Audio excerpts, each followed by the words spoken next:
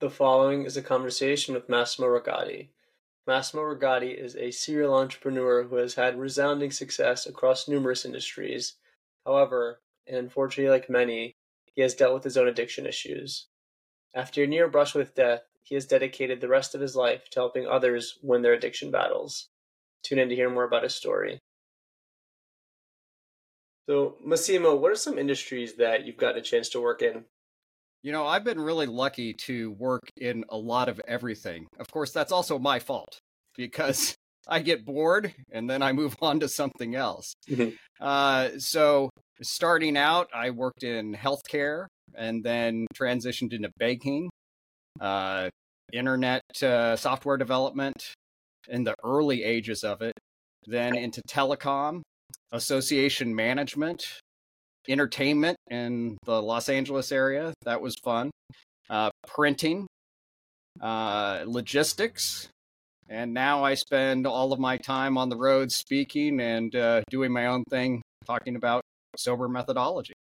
It's awesome to hear. I think most people tend to follow one passion or one industry their whole lives, or different passions within an industry. So it's awesome and really interesting to see that once in a while there's a person who kind of gets bored of one thing and just wants to move on to another. I know on another note, I think there's this one chess player, grandmaster level player, who I think was initially a doctor, got bored of it, then he became a lawyer. So you're not the only anomaly here for sure. Absolutely not. But it makes life a lot more interesting and fun, that's for sure. Yep, for sure. Is there a favorite industry that you have that you got a chance to work in, or they were all kind of stand out for you? I really enjoyed printing the most, and that may sound interesting in a world of tech, but it brought all of the things that I'm passionate about together. There was the creative aspect, there was marketing, there was some programming as time goes on. There's a lot of variable data that goes into printing today that a lot of people are unaware of. And so it just brought everything together. And my dad was in advertising. Mm-hmm. So there was some childhood kind of pent-up demand to work in and around this kind of creative environment. So I really enjoyed that the most. Got it. So as a lot of entrepreneurs, a lot of business people face issues, your story in particular is very interesting because you say that at some point you ended up losing everything. Can you speak a little bit about what that was to you, or kind of the moment you knew you lost it all? Yeah, well, I did a really good job of hiding that I was losing it all as I was losing it all, to be very candid with you. And so it looked very slow to the outside observer, but it was only because I was holding up a house of cards. So it came to kind of a collapse in 2012. I was running the printing company at that time. Mm-hmm. And I managed to hold on to the outward appearance that I was doing okay for about 2 more years. And then I lost my home in December of 14 and was on the street for the next 15 months. Got it. Would you say that was your lowest point when you were on the street? Oh, yeah, absolutely. And if this was addiction driven, it wasn't like I made a bad business error or anything like that. So there was some underlying challenges that led to this over time. I had built myself up over my lifetime, fighting bipolar disorder by self-medicating. And in doing that, I just held up an exterior image that nobody really knew how much I was struggling behind. I had no confidence really to do anything, yet I was doing all these things. So the world thought one thing, but behind the scenes, I was very fragile. And you can only hold that up so long. Eventually, you collapse. For sure. 15 months is a really long time. How did you survive that long kind of on the street without much? Well, I had a few people helping me out. Not very many. Most of my friends and associates kind of abandoned me. I had a close friend who helped me out. And occasionally, my dad would find me on the street. And, I still had my car. So, I was living on the street, but I managed to have something over my head, so to speak. But that's still pretty rough. And I also had the correspondence from someone I had met early in 2014, Samantha Thomas. And she lived in Alabama. And she was actually someone who really helped direct me through, and that relationship helped prop me up and get me sober again, which is kind of interesting in and of itself. Got it. So what specifically would you say Samantha did that really helped you become a little more sober, helped you improve it from the state that you were in? Sure. Well, she asked me a lot of questions. So we wrote letters. Okay, so this is very old school. I mean, if you could imagine such a thing in 2015, we're exchanging letters. I didn't often have a phone that was working, so this was the one way I could correspond. And she would ask me very candid questions. What are you thinking the moment before you go for a drink? What is actually transpiring inside your head? And searching within myself to really answer those hard questions. And that self-exploratory work that we did over letters is what really kind of laid the foundation. Got it. You mentioned this addiction was really part of your downfall, and we'll get into your rise a little bit later. But when did you first realize that you had an addiction issue? Was it prior to kind of your downfall or in the initial stages? When did you first realize it was a big thing to deal with? I realized it when it was too late, to be honest. Mhm. By all means, I was someone who they, would consider to be a high functioning alcoholic and drug addict. I outwardly, a lot of people, after reading my book that came out earlier this year, mentioned to me they had no idea that I was an alcoholic. So I managed to hide it really well over the years. So I realized I had a problem about 2 years before everything went into collapse mode because I could not stop. When somebody said, well, can you just not have a drink today? I realized I couldn't. It just was not something I could physiologically do. I would start to shake uncontrollably. So it was a real challenge. Then I knew I had a problem, but I wasn't ready to deal with it. Got it. Did you just not seek outside help, or you weren't acknowledging that it was an issue? What was preventing you from really kind of getting help, if that makes sense? Yeah. I think that when you're able to continue to keep up the facade of your life, why would you face the music? So until I knew things were really starting to go poorly and that I was going to lose everything, it was quite interesting. About midway through 2014, I knew that I was going to lose everything. It just was a matter of when. I knew there was no possible way I could survive. And at that point, my driven success in life to that point became driven to fail. Believe it or not, I was like, what can I do to fail faster? I started thinking that way, which is really strange. So I was like, if I'm going to fail, I'm going to fail the best. And so that's what I really started doing was I didn't seek out help.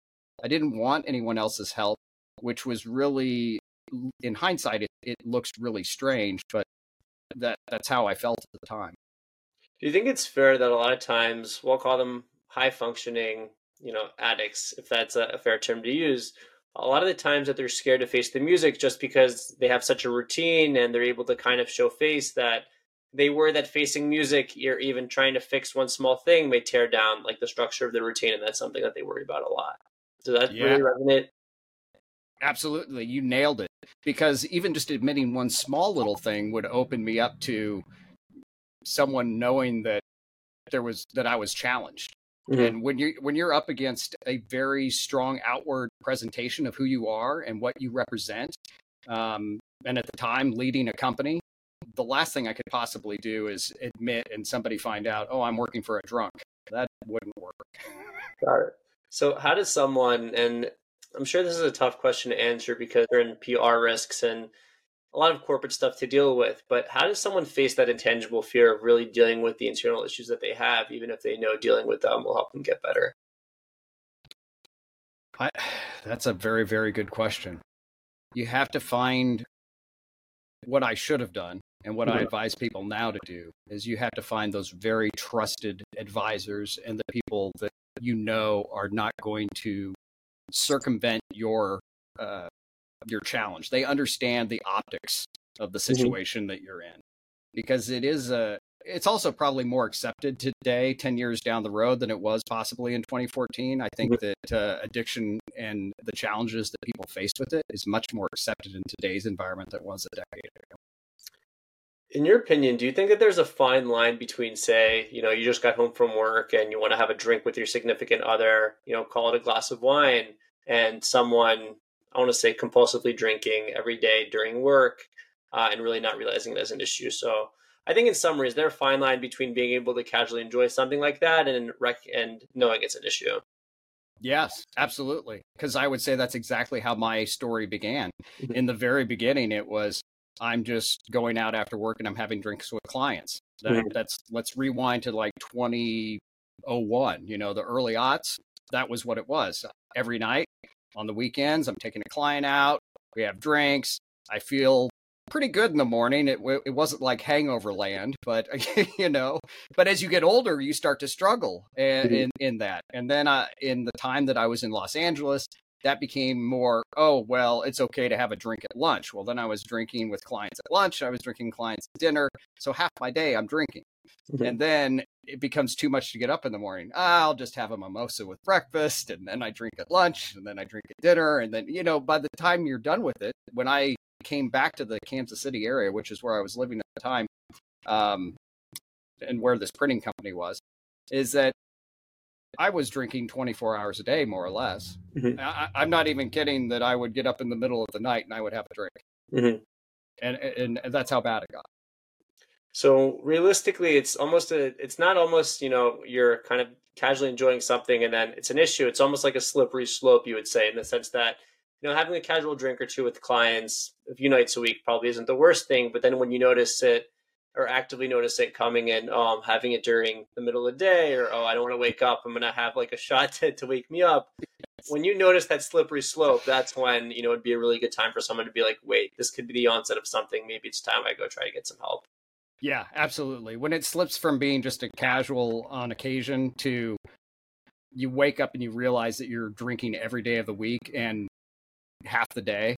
Mhm. I mean, I probably could have arrested it sometime much earlier had I recognized, but you can kind of fail to recognize that, um, especially if you're able to function. Mhm. And with many people, there wasn't anyone on the outside saying you're drinking too much. Nobody said anything to me because it wasn't noticed enough that anyone said, "Hey, this guy can't function. What's going on with you?" Nobody Mhm. pulled me aside. So when you're able to continue doing it, Mhm. it makes it a lot easier to end up in a really bad situation fast. Do you think that there is such a thing as a day to day for kind of a drug addict or an addict in general, or every day looks different? I think that I think it's very similar.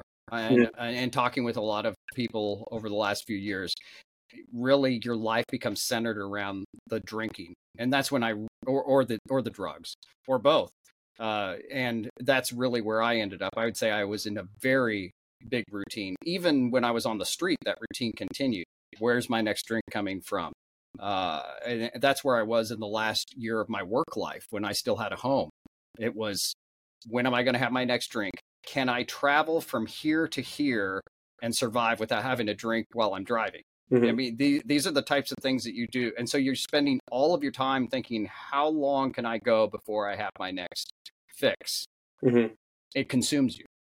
Got it. So, say for example, if someone's just starting to notice that slippery slope, let's say, having drinks with clients to having, a drink or two at lunch, uh, when there's that onset of addiction, is there anything that practical that you think people could do to really catch themselves and prevent themselves from going down that slide of the slippery slope?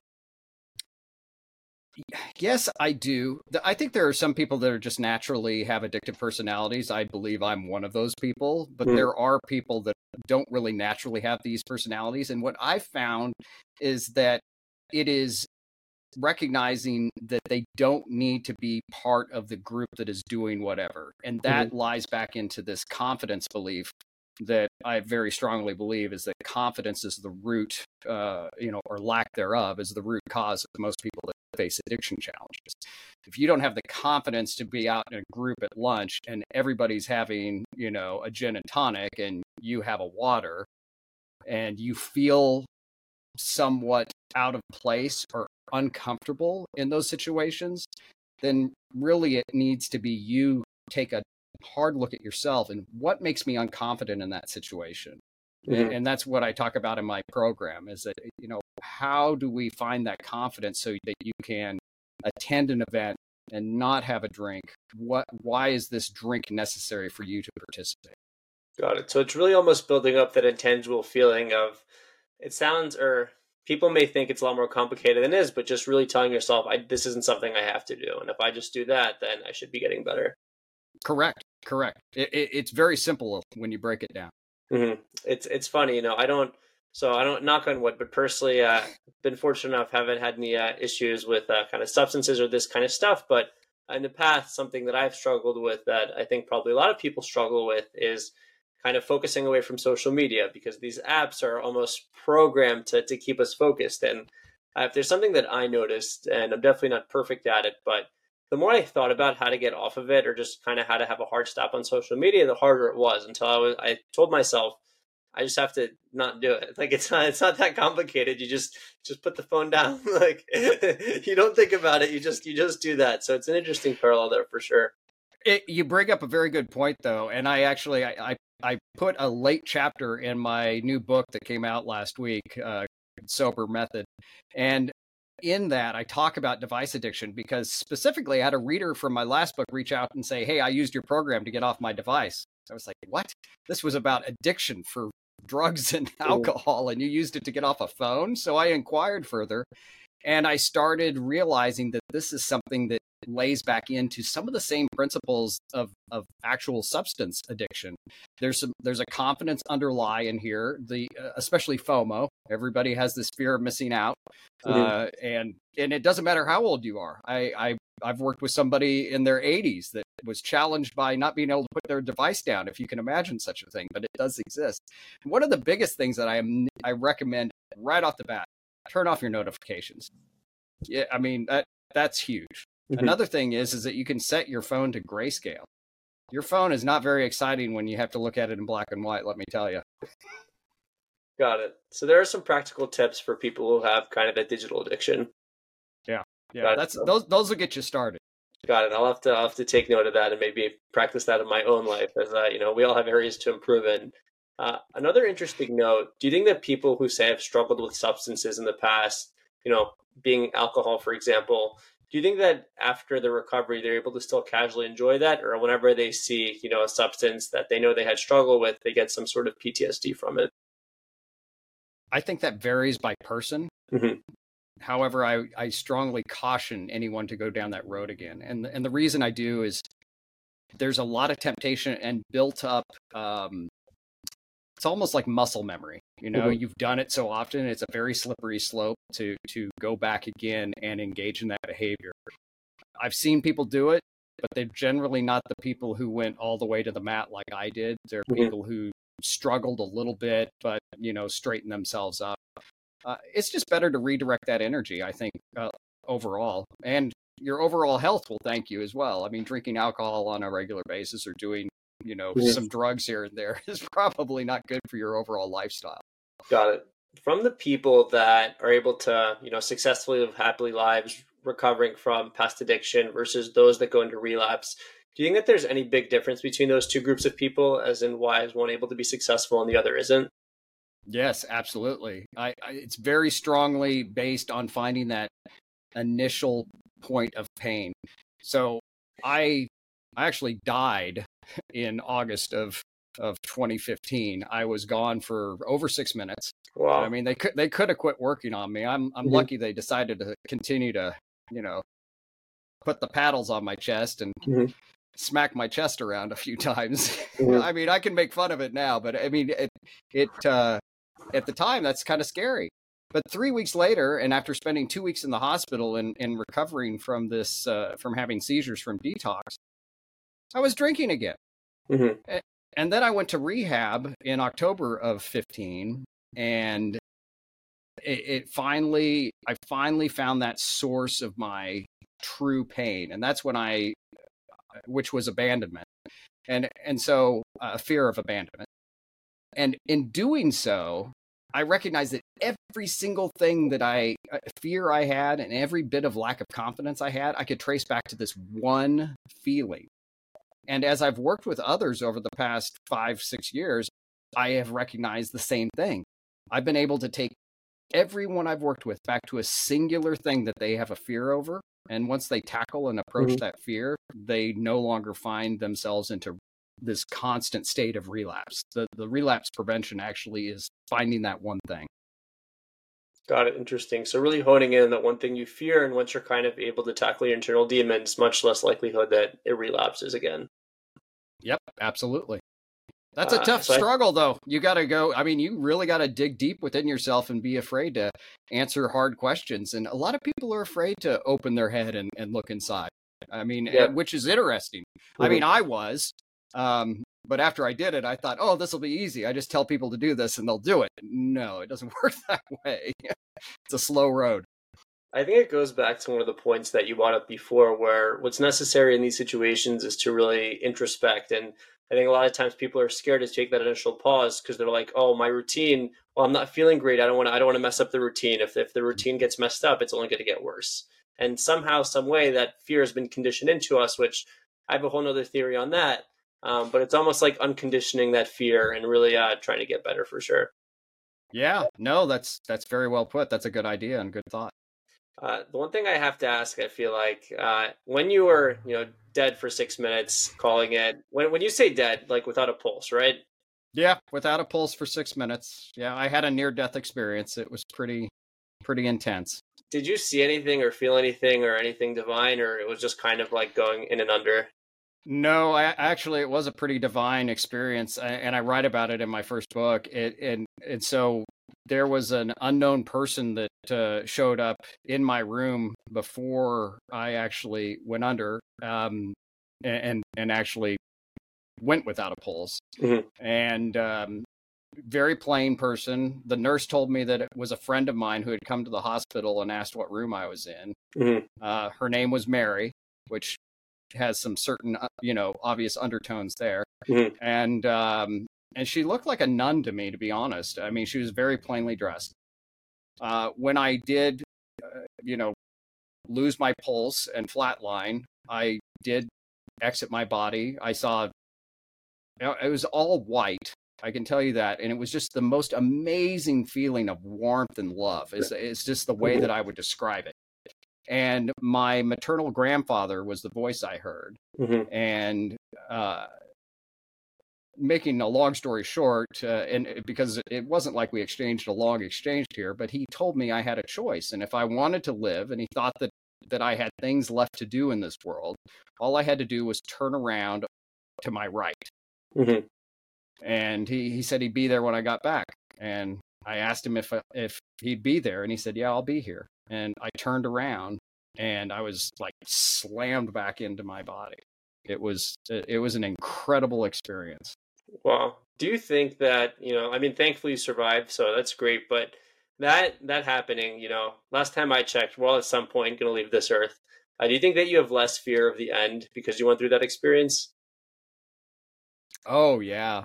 Absolutely. It's funny that you asked that question because just a couple days ago, somebody said something to me. Mm-hmm. And I said, they're like, how are you able to do what you're doing right now? Aren't you scared? I said, are you kidding me? I already know what's on the other side and it's great. So, I mean, if whatever happens, happens. And you take a very different approach to life when you realize that, one, it's short and you don't have much time on this earth. I could go here while we're having this chat right now. I hope I don't, but if I do, I've lived a good life, right? So it definitely changes your mindset overall. And I'm much more calm than I was before that experience. The other thing that has really changed about me is that I feel emotions at such a deeper level than I did before, is the only way that I can describe it. I don't like it, but occasionally, I'll see something that is just heartwarming and I'll just start tearing up, and I won't like start crying, but like I will literally start tears falling down my face in joy of like, oh, that is such a beautiful thing. And it is weird and it's hard to fight, but I have feelings like that now that I never had before. So it's almost in a way, as messed up as this sounds, you were kind of grateful for that, I don't want to say midlife, but kind of mid-death experience where you went under and when you woke up. Yeah, absolutely. I'm very thankful for it. It gave me it reframed everything that has come after. On another note, and unfortunately on a more somber note, Samantha, who helped you out with a lot of this addiction, She ended up passing away due to kind of a reckless drunk driver. How were you able to put up with Yes. that or kind of deal with that? Because from an outside perspective, it seems like the average person in your case, in your scenario, would really fall back into kind of, depression or coping with substances. But how are you able to kind of deal with that and then move forward and still maintain a healthy lifestyle? I'll tell you what, it hurt like a ton of bricks.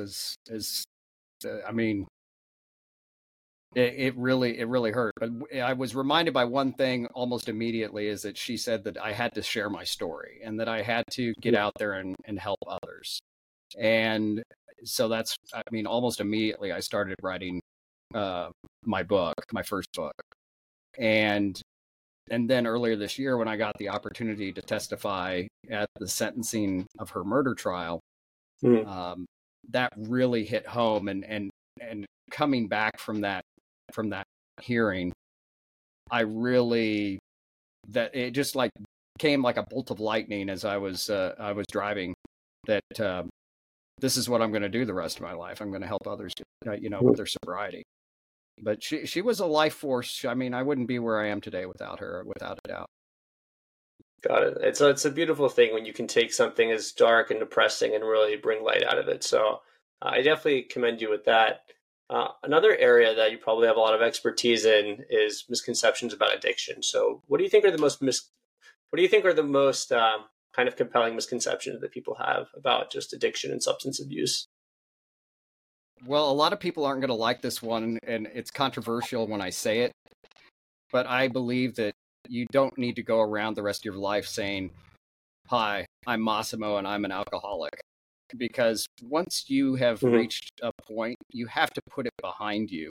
And I think that's a really important thing, because you can't on one hand say that you're powerless to your addiction, and on the other hand you have to not have the addiction. I mean, they don't go hand in hand in my mind. They just don't. Hmm. And so I always encourage people to say that don't introduce yourself as what you once were. You are now greater than that. But as Hmm. for misconceptions, I really think that it's a lot easier to hide things. And I'll give you a quick example. So I was working in the job that I got after I left the streets, and one of my employees passed away, Hmm. and she was 35 years old.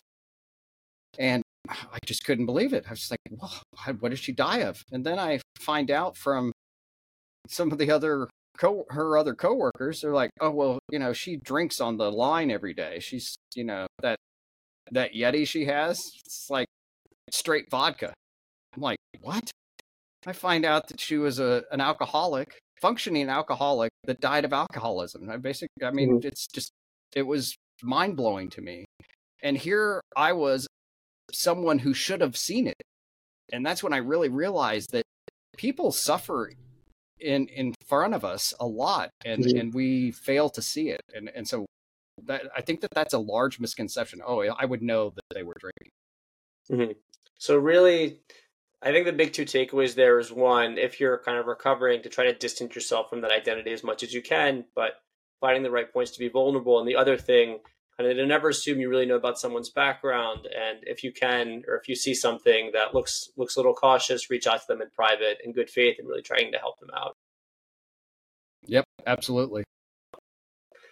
What would you say the biggest challenges are? I think we mentioned this a little bit earlier, but a little more specifically, kind of the bigger challenges staying sober, especially in the digital age, where we have this rush of dopamine, and these apps are programmed to make us addicted, and with one kind of addiction leads to another kind of addiction. So, in short, how would you go about staying sober in this day and age?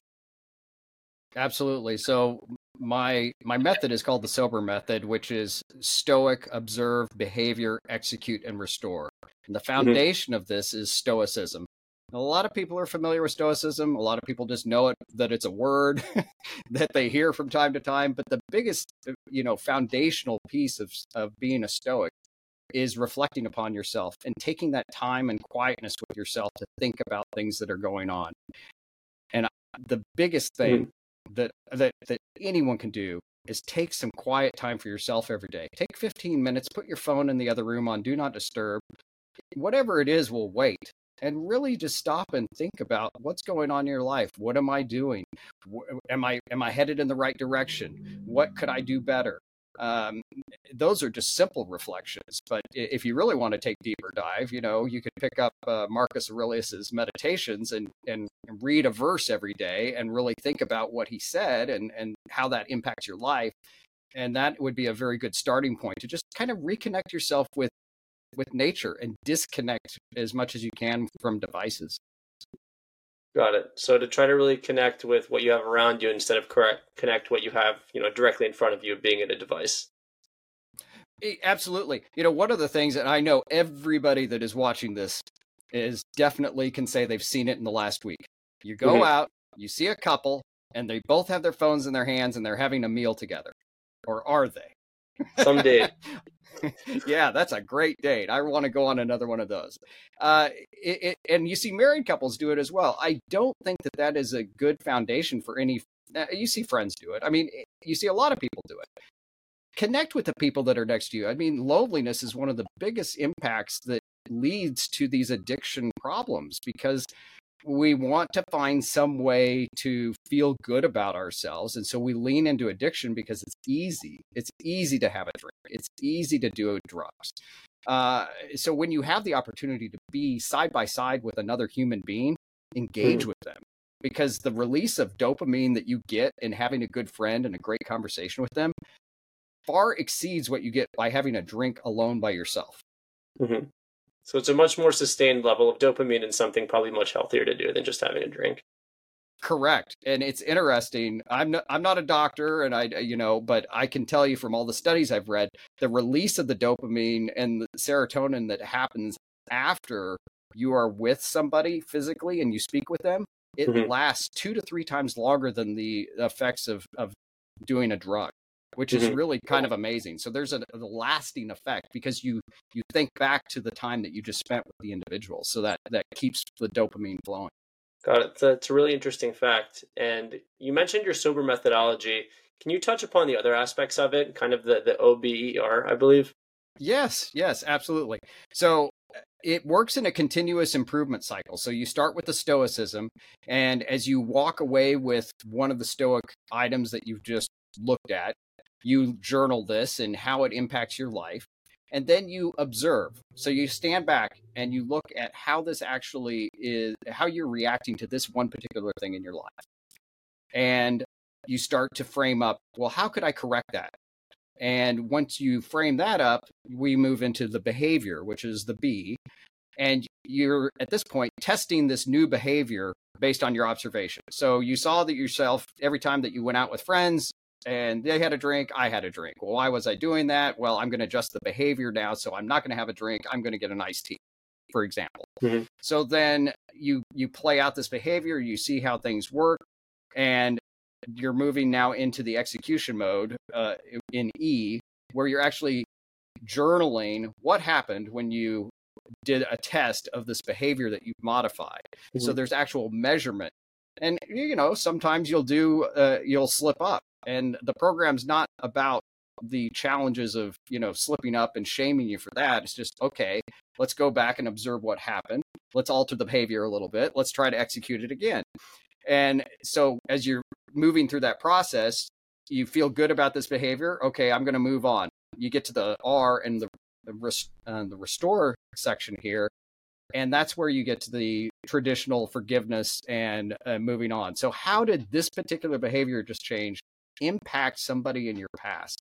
And can you go find and grant or get forgiveness, whichever way it flows in this particular way?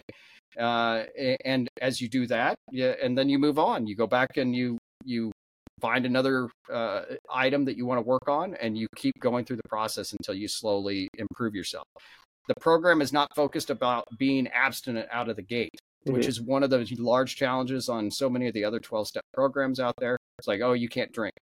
I find that that's very tough for a lot of people to just, I'm going to quit smoking. Cold turkey? Yeah, you're not going to do it. But you might be able to wean yourself off easily. So the real focus here is being able to do it without sending yourself to rehab, or it works a lot better for people who maybe aren't struggling with full-on addiction, but are starting to slip a little bit. And so it's a very tailored program to yourself. That's why I think it's a very powerful way to work on addiction.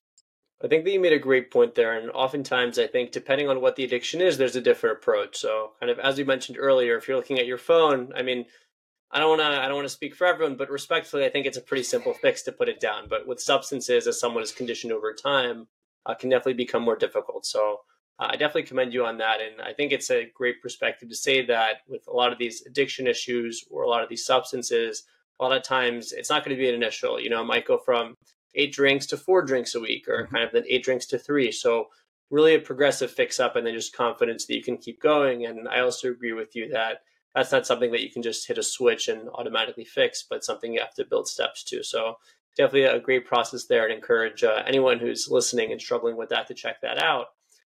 Another really interesting point, I can't think of anyone specific off the top of my head, but a lot of times you have these former drug addicts or people who really struggle with substances who end up recovering, become titans of business, titans of industry, really successful people. Do you think that there's a reason why they're able to make the jump from one end of the line to the other? No, I absolutely, because I think that there's an incredible amount of strength that you build when you go all the way to the mat. Mm-hmm. By any arguable sense, I was successful before I collapsed. And the rarity, I think, in a lot of cases, is being able to stand back up and rise again beyond some like menial level. Mm-hmm. I remember something that my dad told me a few years after I had been sober. He said, I'm just so proud of you because I never thought you'd rise above being a Walmart greeter. I was like, wow. I mean, that hurt. And at the same time, it gave me some perspective that the hope was that I would just be sober.